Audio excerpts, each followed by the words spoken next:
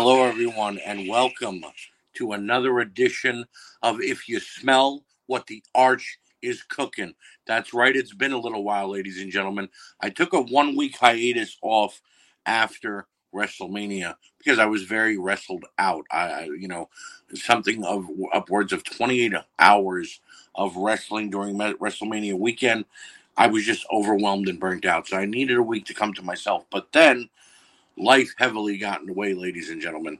Um, I know some of you know this because of seeing my postings on Facebook and in the different groups, but to those who don't and only listen here on Spotify or wherever it is that you listen to, If You Smell What the Arch is Cooking, I had a very life threatening issue. I went to the hospital because my blood pressure was 190 over 150, quite high, and they told me that I had a lot of water around my heart and my lungs, um, and that I was experiencing heart failure.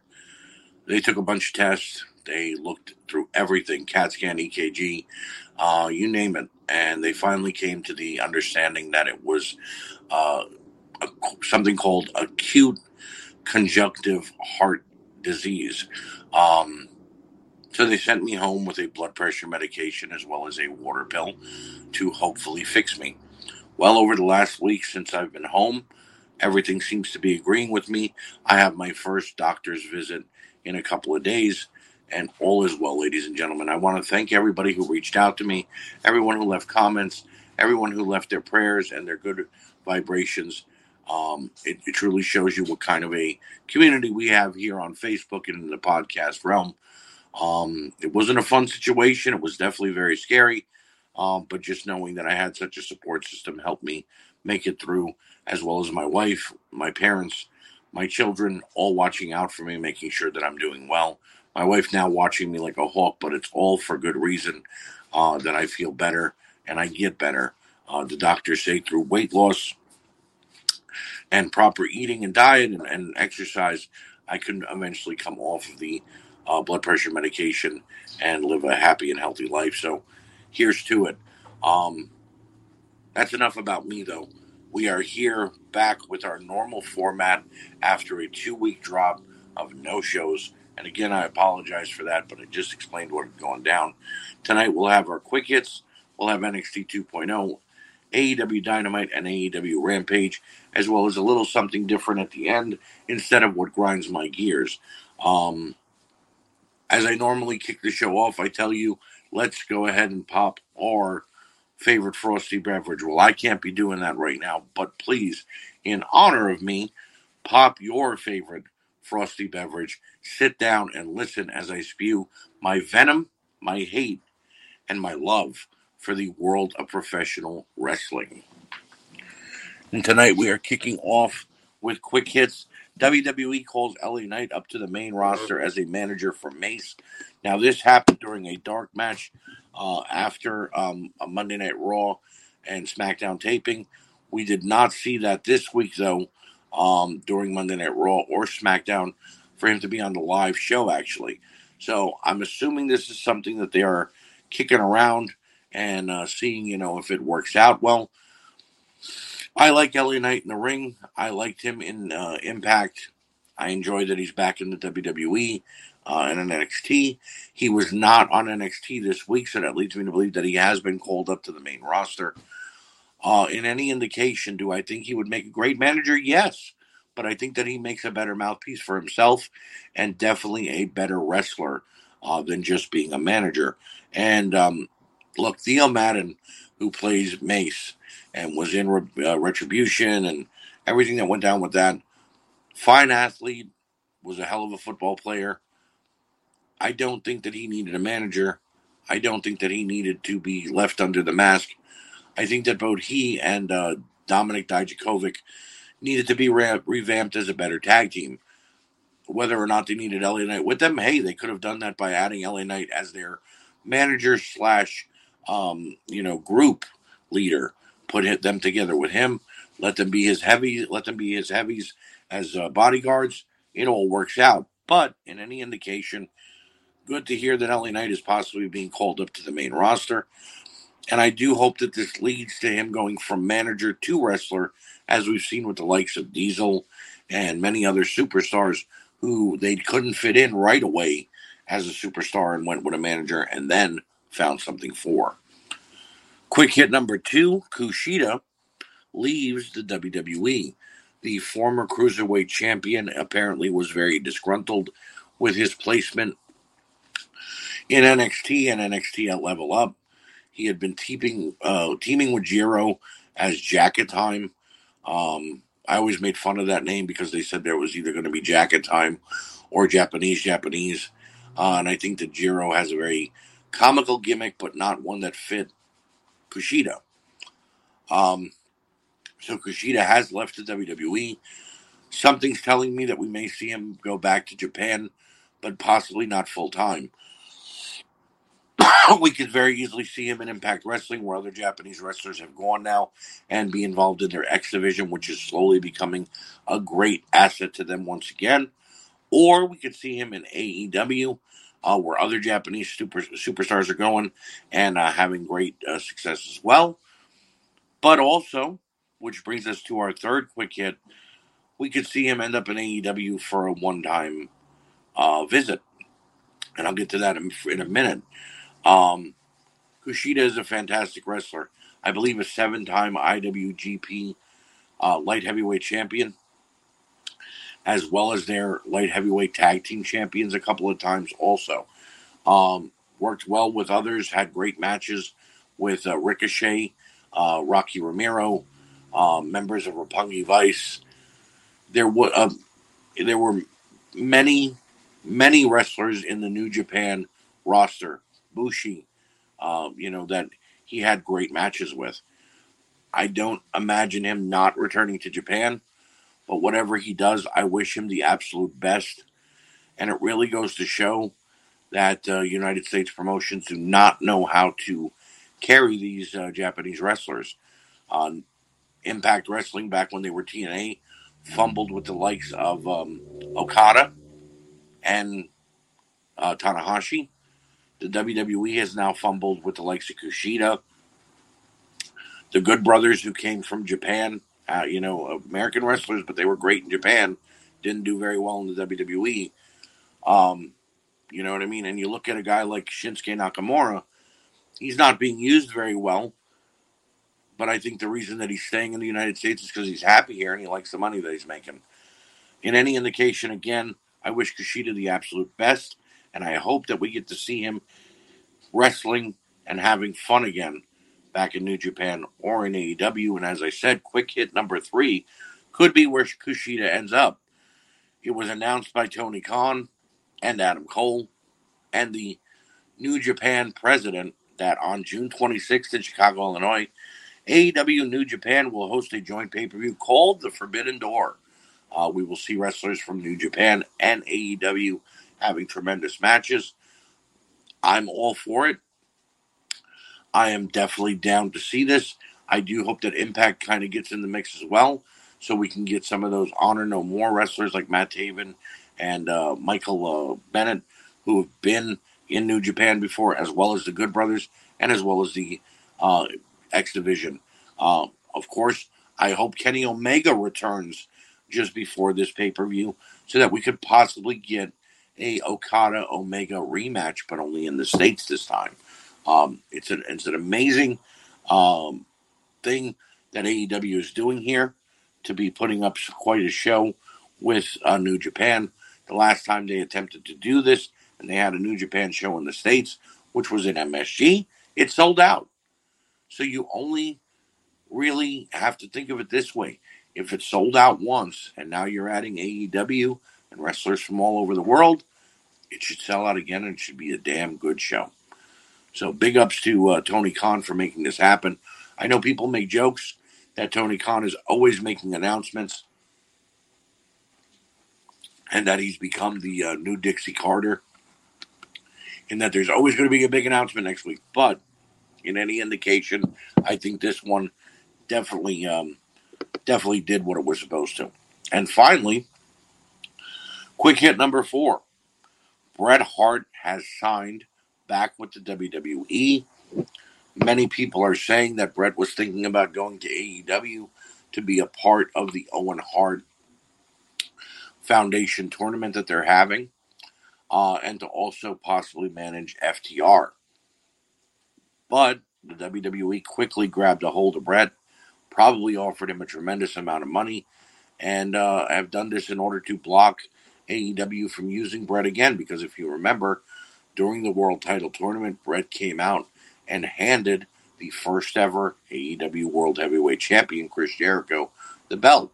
And it was odd to see Bret on another channel once again, because we thought the bridges had been mended and everything was going well with him in the WWE. But apparently that wasn't the case back then. Now he's going for whatever he can and doing what he can to join back up with the WWE. I would have liked to have seen him in AEW, not because I wanted him to manage FTR, but because I would have liked him to have something to do with the Owen Hart tournament. But with everything that's going on with Martha and the Hart family and the WWE, I can understand where Bret is coming from and possibly taking a back seat here and waiting until one day that maybe he can honor his brother in the WWE and than in AEW. So that's going to do it for Quick Hits this time around. Let's get to NXT 2.0. First show we'll be reviewing here. And we get a replay to start us off of what went down in the tag team title picture last week. Pretty Deadly got the win over the Diamond Mine and are the new tag team champions, and they're starting us out this week on NXT. I've yet to learn either of these guys' names, but they are quite weird and very annoying. They get interrupted by the grizzled young veterans, who I do like, and who are in turn interrupted by Legado del Fantasma. As a fight is being broken out, Braun Breaker hits the ring and calls out Joe Gacy. But Gacy only appears by video, and since Braun can come find him. A lot going on to start off the beginning of this episode, but I like it. It's adding to a lot of the storylines that are already going on.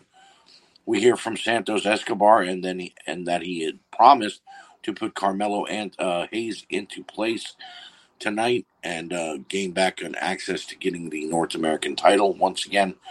We then flip to Mello, and he and Trick say they need to remind everybody who the A champion is and always will be.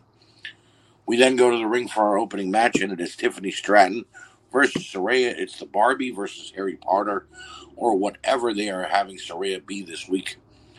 They gave them about 5 minutes, and it actually wasn't a bad match. They went move for move with no one getting a clear-cut advantage. Saraya had a crazy-looking dropkick through the ropes, but she made one mistake, which allowed Tiffany to hit a spiral splash from the second rope and get the win. Decent opening match here for NXT. Backstage, Gibson and Drake are looking for Pretty Deadly, and Braun is looking for Joe Gacy. He isn't happy to relive the video of his father being held captive a couple of weeks ago, as he finds an iPad in the same cage that Rick was being held captive. Braun storms off naked, and we find Pretty Deadly, who happen upon Indy and Persia. They try to get Dexter and Duke a shot at the titles, but the tag team champs backpedal. We then go to Mackenzie speaking with Grayson Waller. He fired Sanga last week, which I didn't even hear about, and is going to have a match with him later. He's interrupted by Andre Chase, and then chased to the ring by Sanga. A lot of interruptions tonight in the early going, but anyway, it's time for Sanga versus Waller. Sanga reminds me of a Punjabi Braun Strowman. Down to the wardrobe, guys. It's ridiculous. He beat the hell out of Waller for 5 minutes straight, but Waller hit his finisher out of nowhere and got the win. Not great, but definitely going to be a terrible and short storyline. We look back at Cora Jade and Natalya from last week. Cora says she thinks Natalya is wrong, and she's going to beat her former hero. I don't know why they sent Natalya to NXT. She was bad on the main roster at what she was doing recently with Shayna Baszler as a tag team, and didn't look great last week on NXT either. They're really pushing Natalya as much as they can. But to be honest with you, I don't get what all this whole sending main roster stars to NXT who were not in NXT. AJ Styles, Dolph Ziggler, and Natalya, none of them stepped foot in this developmental. Sure, Dolph and Natalya were in other developmental territories for WWE, but they were not in NXT as a whole. A vignette for Roxanne Perez then is shown, and she's reminding me of AJ Lee. I got a feeling she's going to be just that. She's then speaking to Mackenzie and is approached by Toxic Attraction. JC Jane challenges her to a match tonight, and she accepts. This is the fourth interruption tonight. I'm not understanding it, actually. And I get it, it's leading to matches, but it's not leading to anything that's already had an ongoing storyline. So it's almost like the interruption is the beginning of the storyline. It's getting a little weary. Legado del Fantasma then take on the Grizzled Young Veterans. We go to the ring and the match begins with Legado and GYV getting started quickly. Wild with a huge plancha and Legado gets the upper hand. The Vets then turn it around with some great double team wrestling. And both teams are showing us something. Drake and Gibson have a miscommunication. Legado turned it into their finisher, and they get the win in 6 minutes. Very good tag match, but I wanted more. Should have got like 10 to 15 minutes, in my opinion. Escobar then calls out Hayes for their match and tells Tony D to keep an eye out how a real leader wins a match. Mackenzie is backstage with Wes Lee. He says the last couple of weeks have been rough for him, of course, with Nash Carter getting fired. And oh, what a surprise, he's interrupted by Zion Quinn. Quinn challenges Lee to a match and he accepts. Tonight must be open fight night. You just walk up to your opponent and say, hey, blah, blah, blah, I want a match. I don't know. Escobar then takes on Hayes, and these two stole the show, in my opinion. On the mat and through the air, they had a stellar match. Back and forth, Santos and Carmelo showed the NXT arena that there is no one better. Escobar hit a suicide dive to the outside and took out Hayes, but from out of nowhere, two suited figures took him out with a crowbar. I wonder who they're with. Back in the ring, Hayes hits his big leg drop from the top and gets the win at the 16-minute mark. Enjoyed this one immensely. Great matchup. Carmelo then called out Cameron Grimes, and Grimes immediately answered. Grimes lets Hayes know that he can have his title match, but that he may want to turn around, and just then Solo Sikoa hit him with a super kick and took out both Carmelo and Trick. I smell a triple threat match coming, ladies and gentlemen, but I'm not mad at that because I like all three guys involved, and I think that this could lead to a continued bigger things for the North American title. It's being pushed as the main title at times, so why not? Malcolm Bivens is backstage with Roderick Strong. Roddy promises to turn things around for the Diamond Mine, but Malcolm doesn't look like he seems to be buying it. I don't know. Natalya then takes on Paxton. Natalya made short work of Paxton, and I mean that literally. This match was 2 minutes and 40 seconds long. I really don't understand the booking here. And I really don't get making someone who calls themselves the Boat look strong. Natalya can deliver a great pay-per-view, but she doesn't need to look strong against the NXT roster. If she's there to fight Jade, let them continue to have a promo battle and get them straight to a match, and either let Natalya win or Cora win. But whatever the case is, get this over, said, and done with. We need somebody else from the main roster on NXT, hopefully someone who's been there, and we need it done quickly. Tony D lets the cameraman know that he had nothing to do with the attack on Escobar earlier, but I don't believe him. I don't think you do either. Next week, newcomer Nathan Frazier makes his debut. I guess some more students are being called up with Roxanne Perez and Nathan Frazier getting some vignettes. I'm all for it. I like when they bring in new people as long as they're good. Duke Hudson tried to talk to Dexter Lumis, but that seems almost impossible. This storyline is not very enjoyable. We then go to Zion Quinn taking on Wes Lee. Lee attempted to use his quickness in this one, but the strength of Quinn was just too much. Quinn hit his flying forearm a la Tito Santana and gets the win in 4 minutes. Backstage, Mackenzie asks Natalya why she attacked Cora Jade last week, and Natalya gives her a very caring response that too many NXT people are being called up to the roster and trying to take her spot, so she figured she'd come to them and cut them off at the pass.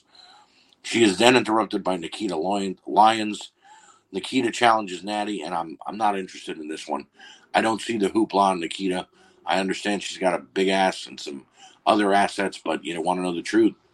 She's really mediocre, and they're pushing her way too hard. We then find out that Jiro will be out another about a month. He is the other half of Jack Time, like I mentioned. and he was attacked by Von Wagner last week and thrown into the crowd. Wagner was suspended because of it as well. This is now Von Wagner's second suspension. I think they're getting a little carried away with the whole keep this guy on TV, off TV as much as they can BS that they've been doing. Then we have JC Jane taking on Roxanne Perez, excuse me. JC has the upper hand and was beating down the newcomer on her debut. Several near falls in this one, and then it happened. Wendy Chu distracted Jane on the big screen, and Roxanne got the roll-up win in 3-minute mark. I'm okay with this because it was her debut, but a little predictable, and I don't get why they're pushing Wendy Chu so quickly and so hard against Toxic Attraction. Legado del Fantasma are now pissed off and walking out of the arena until they find out that the tires are flat and a dead fish on the hood. I guess the SUV now sleeps with the fishes. I don't know. Joe Gacy watched Bron Breakker search for him and says it's time he ends this. And then we go to the ring for our main event. Pretty Deadly versus Dexter Lumis and Duke Hudson. So everyone else has to fight for a contendership here. But Dexter and Duke get a shot in their first week of being a team just because. Got it. The storyline here was Lumis and Hudson had no chemistry and Pretty Deadly being the best tag team we've ever seen. Honestly, I don't buy it because both teams look sloppy. Pretty Deadly got the win in 10 minutes, and that's it because their celebration was cut short by Joe Gacy. Again, another interruption. Gacy calls out Bron Breakker, and he answers. They go face to face, and Gacy says he'll return Rick Steiner's Hall of Fame ring if Bron gives him a title shot. Bron agrees. He gets back to the ring and then is pushed off the stage by Gacy to about a 10-foot drop.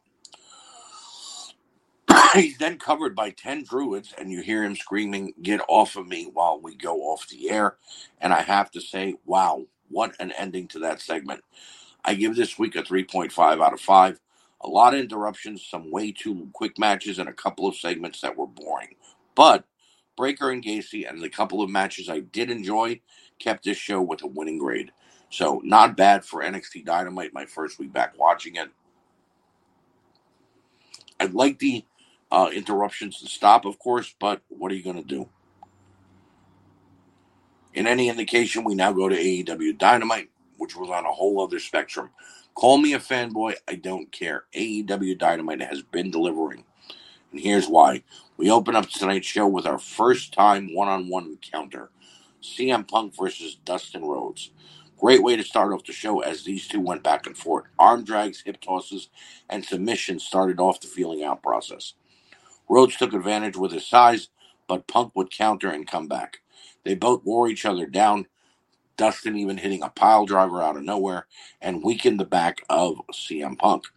Punk went for the GTS, but Rhodes tried to reverse it, but we got a roll-up and a 3, and CM Punk gets the win in 17 minutes. Incredible wrestling match. Great way to open the show. Post-match, we see a stare down on the stage between Punk and AEW champion Adam Page. Let's fucking go, ladies and gentlemen. I can't wait to see that. Wardlow arrived at the arena and was greeted by Mark Sterling. Wardlow must be cuffed and escorted by security until his match later on with the Butcher. We then go back to the ring for a 6-man tag match. It's Bryan Danielson, Wheeler Yuta, and Jon Moxley taking on Brock Anderson, Dante Martin, and Lee Moriarty. And this one started out as a brawl with all members of Team Regal beating down their opponents. Danielson held control for his team, but Lee Moriarty was definitely the standout for his. In the end, all 3 members of Team Regal pounded down on their opponents. We saw a double arm DDT from Moxley, and they get the win in 12 minutes. Great showing by all, and one hell of a fight, in my opinion. I like what they're doing with this whole Blackpool Combat Club. And I like that they're giving all 3 a great amount of time when they are in a match with one another. Backstage, Kyle O'Reilly tries to rally the troops and get the Bucks and Coles back on board. Apparently next week we'll see a 10-man tag. I guess that's okay. It just seems to me a lot of multi-man matches when it comes to the Undisputed Elite, what they're calling themselves anyway. And I could do without it. I'd like to see regular tag matches than these 6 and 10 and 12-man tags, but that's just me. We hear from Samoa Joe, Jay Lethal, and Sunday Jug. All involved seemed hyped, and I think this is going to be a good storyline for the Ring of Honor World Television title. Tony Khan comes out to make his announcement, as I talked about earlier during the quick hits, but he is immediately interrupted by Adam Cole. Cole cut him off to make the announcement about the Forbidden Door and announce Jay White. Jay White said it isn't about New Japan or AEW. It's about the Undisputed Elite and the Bullet Club. I'm going to have to say, prove it. Look, the Bullet Club has not been a whole for quite some time. Problems with the Guerrillas of Destiny and everybody back in New Japan. The Bullet Club is off in Impact Wrestling. The Undisputed Elite is in AEW. Let's see it then. Let's see what the Bullet Club and the Undisputed Elite can do. And if Kenny comes back, then I've got a feeling we're in for a really good showing. Wardlow versus Butcher is next. The Battle of Two Beasts, which was exactly that. Butcher gave Wardlow a fight, but Mr. Mayhem was bigger and badder. After 3 huge power bombs, Wardlow got the win at the 6-minute mark. I continue to enjoy how the storyline progresses and how they are pushing Wardlow through it all. Post-match, Wardlow is cuffed again and led to the back. Eddie Kingston then sends a warning to Daniel Garcia and Chris Jericho. He says he plans to make sure that none of Garcia's family in Buffalo recognize him after their match on Rampage this Friday. And then we go back to the ring for another great matchup. Kyle O'Reilly versus Jungle Boy. This is the Owen Hart Foundation tournament match.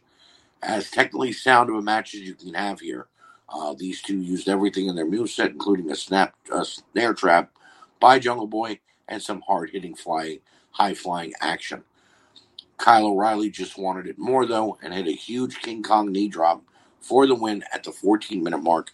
Very enjoyable match. Backstage, MJF is pissed and is looking for another mercenary to take out Wardlow, and he's found it. Jake the Snake will unleash Lance Archer on Wardlow next week. All I got to say is, yes, please. Hook then took on Anthony Henry. It's Hook's Dynamite debut, and he didn't disappoint. He took it to Henry for a total of 4 minutes and laid out his opponent, despite Danhausen trying to distract him. This kid's push continues, and I'm not mad about it because he's great in the ring. Post-match, Danhausen challenges Hook, and the youngster walks away. Backstage, Frankie Kazarian is about to challenge for the TNT title, but his former partner, Scorpio Sky, asks him not to. He says he wants to get the title back, and then Frankie gets the first shot. Frankie agrees, but I'm left wondering why. Sky just kind of walked away from SCU, leaving Frankie high and dry. And honestly, why shouldn't Frankie challenge for the TNT title? He's up on the brackets. He's got a great record going. Why make the guy wait? Thunder Rosa then hypes her title reign and says it's one defense down and now she'll go double or nothing. I like the play on words there. Sam Maguire is out next in the ring and cutting a promo. He says thank you to everyone who cheers him, but then says F you to everyone who's been booing him and Ty Conti. Ethan Page, Dan Lambert, and Scorpio Sky interrupt. They issue the challenge for Sky's rematch, but Guevara counters. He says that he will say yes if they agree to a mixed tags between him and Ty Conti versus Paige Van Zandt and Scorpio Sky. Lambert does say yes, and so next week it'll be Sky versus Guevara in a ladder match for the TNT title. Again, let's go. These two had 2 great matches before. Adding the ladder only makes it better. Why not? The House of Black cut a promo and put the locker room on notice. When are these guys going to wrestle again? I like the promos. I love what they're doing, but we need them back in the ring. We then see Camille take on Britt Baker, and it's the return of Britt Baker to Pittsburgh and to AEW. She has not really been seen in the ring since losing the Knockouts title. And it was a good max-based action that led to Britt Baker taking control. Camille fought back, but the hometown hero again got the upper hand. Britt hit the stomp and then locked in the lockjaw and got the win at the 9-minute mark. Great return for Baker. Post-match, Baker cuts a promo on the entire women's roster and says she plans on winning the entire Owen Hart tournament. We see a vignette for Sheeta and Deeb, and Sheeta said something that actually made me chuckle here. She said, Serena, how long are we going to do this for? It's been going on forever. I really did laugh at that because I've been saying that same thing about this For Christ's sake, it's been like 5 months. Sheeta's been out with injury twice. Let's end this next week in the Philly street fight, please. We now come to our main event. It's Andrade taking on Darby Allin in a coffin match. This was a hardcore war from the beginning. Darby used his skateboard to take out Andrade. Elio fought back and began beating Allin all over the arena. The Blade and Private Party tried to help, but Sting, disguised as Sting, yes, he was wearing a Sting mask and a hat, came out to help Darby and get it back to a one-on-one match. Darby hit a suicide dive to the outside, which put Andrade almost in the coffin. And then Andrade's assistant tried to help, but Darby fought him off and closed the lid at the 14-minute mark to get the win. It was a bit of a clusterfuck, but I won't say that it was bad because it was actually a really good match. And I was kind of hoping Andrade would win, but it still didn't take away from how good the match actually was. I'm giving this show a 5 out of 5 because it had great matches throughout the show, and every interruption led to something good and that we've already seen and was a continuance.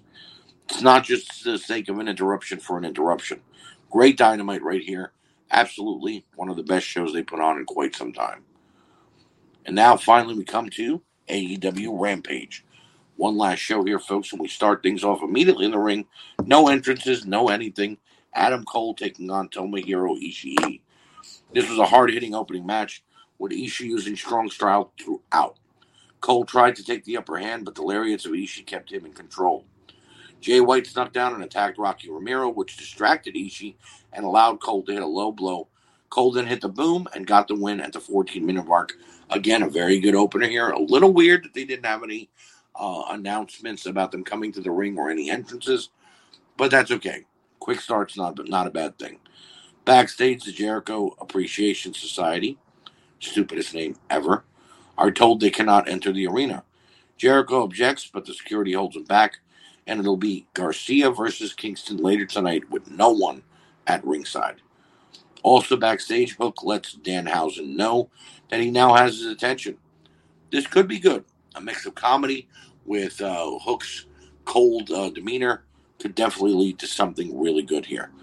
We then go back to the arena for Lance Archer versus Serpentico, and this was a 90-second squash match. Not 90 minutes, 90-second squash match, ladies and gentlemen. Serpentico tried to jump on Archer, but he got caught.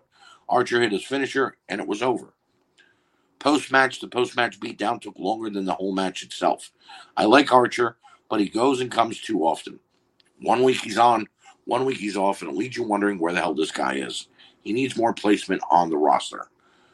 We then go to Eddie Kingston taking on Daniel Garcia.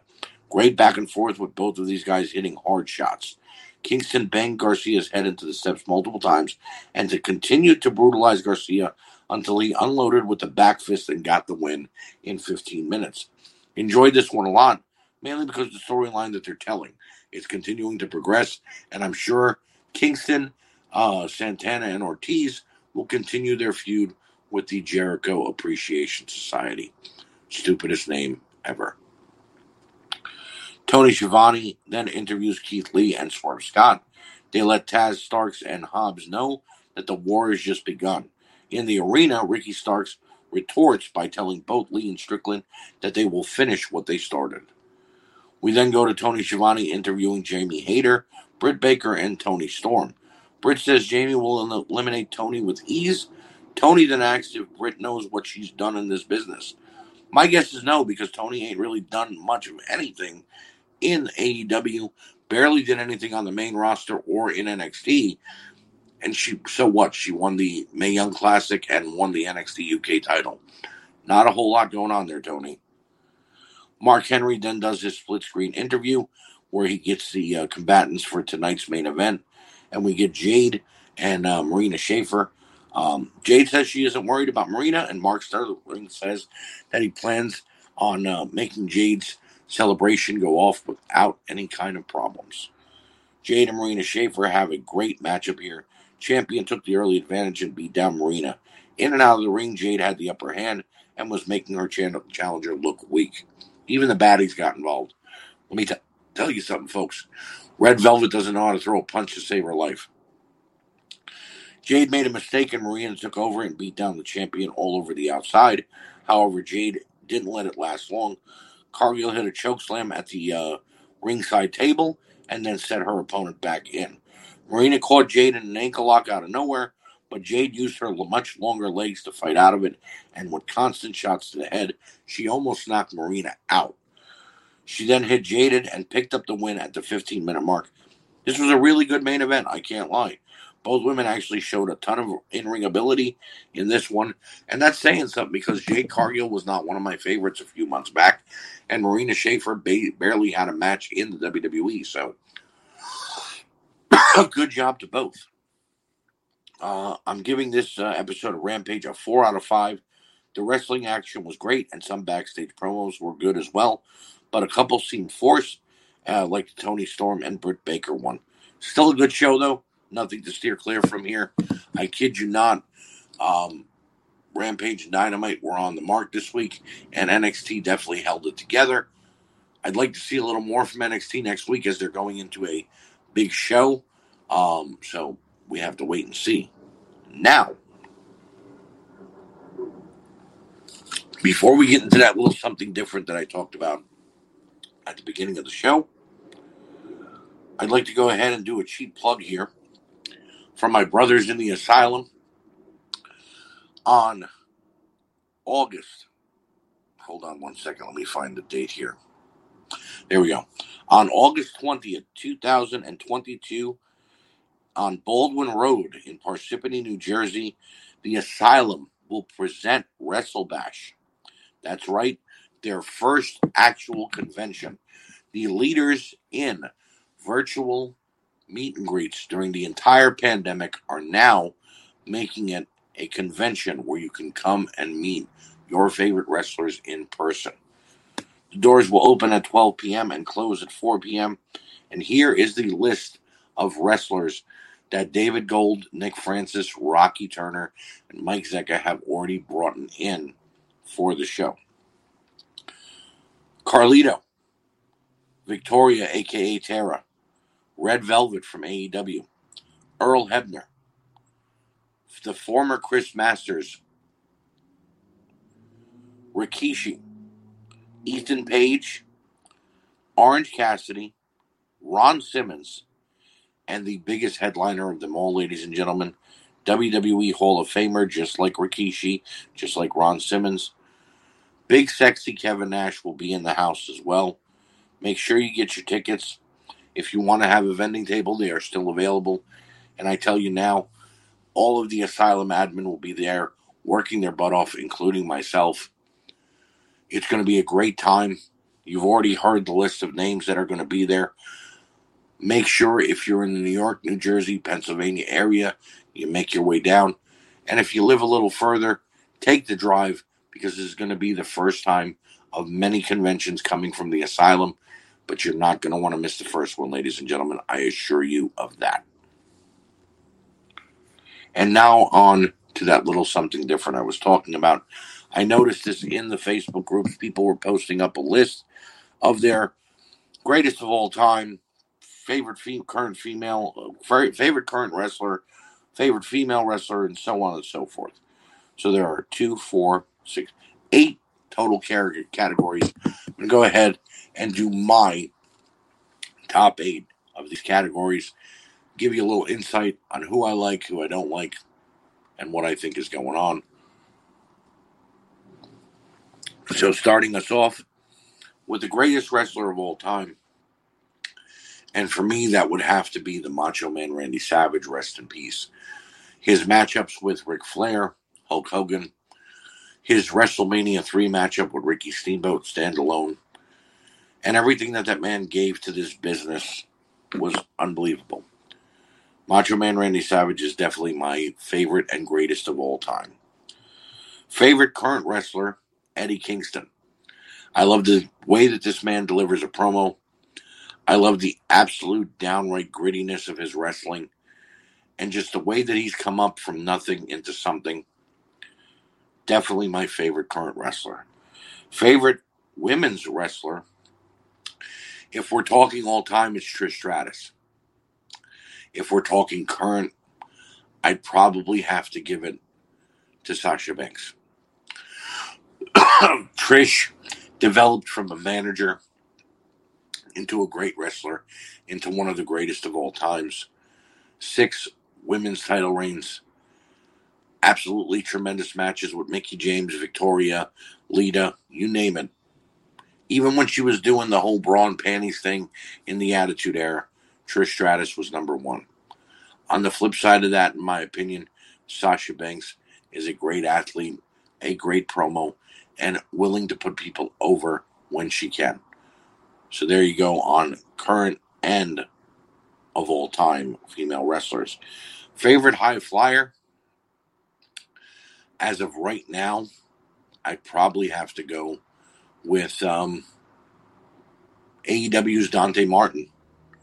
He is tremendous. That kid can hit a move from anywhere. He gets incredible agility, and he is by far one of the best I've seen in a long time. On the WWE flip side of things, I'd give it to Montez Ford of the Street Profits. The height that guy gets on his plancha, senton, and frog splash, there is no better. Favorite technical wrestler of all time, I have to give it to Chris Benoit. This is in ring. Don't come at me with all that, well, he did this and he did that. I understand that. And as a man, I do not respect or look at Chris Benoit in any way. But as his body of work, Chris is one of the best, if not the best technical wrestler in the world. As of recently, Bryan Danielson. Bryan Danielson will forever be, in my opinion, one of the greatest in-ring technicians, and he got better by coming back. So I see no reason why he shouldn't be my favorite. Favorite match of all time? It's a tough one. But I mentioned it earlier. Ricky Steamboat versus Macho Man Randy Savage from WrestleMania 3.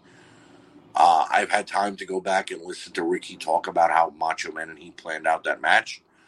I've watched 1,000 times, I think. It's the best match you can have inside of 30 minutes. And that's saying something. Most overrated wrestler. As of right now, in WWE, I'd have to say that the most overrated wrestler, Goldberg. They keep bringing him back for no reason whatsoever. And the only thing they could tell us with a storyline for Goldberg is, oh, he's doing it for his son. That's what DVDs and VHS tapes are for. We don't need to see Goldberg come back, injure himself, injure somebody else, and then make his way out. We certainly don't need to see him get a world title shot anymore.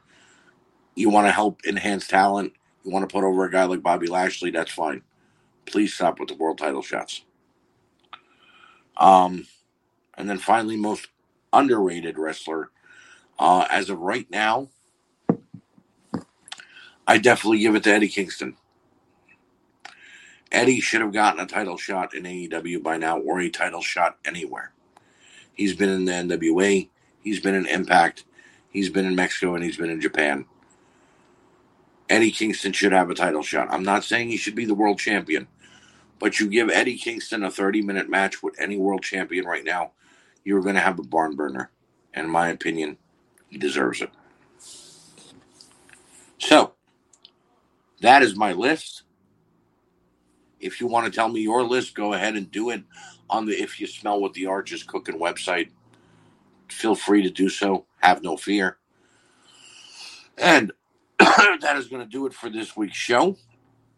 I want to thank you guys for joining me. As always, thank you for putting up with my dribble. Again, thank you for the support and for all of you looking out for me and making sure I'm okay. And thank you guys for continuing to support the We Can't Wrestle and WrestleNet Radio family. All the shows that we have here, the umbrella of shows that we have here, you guys are great at listening to them all. I will be back next week with, once again, AEW and NXT, as well as some quick hits. Maybe Grinds My Gears will be back. You never know. Thank you once again, and have a great night. I'll see you next time on If You Smell What the Arch Is Cooking.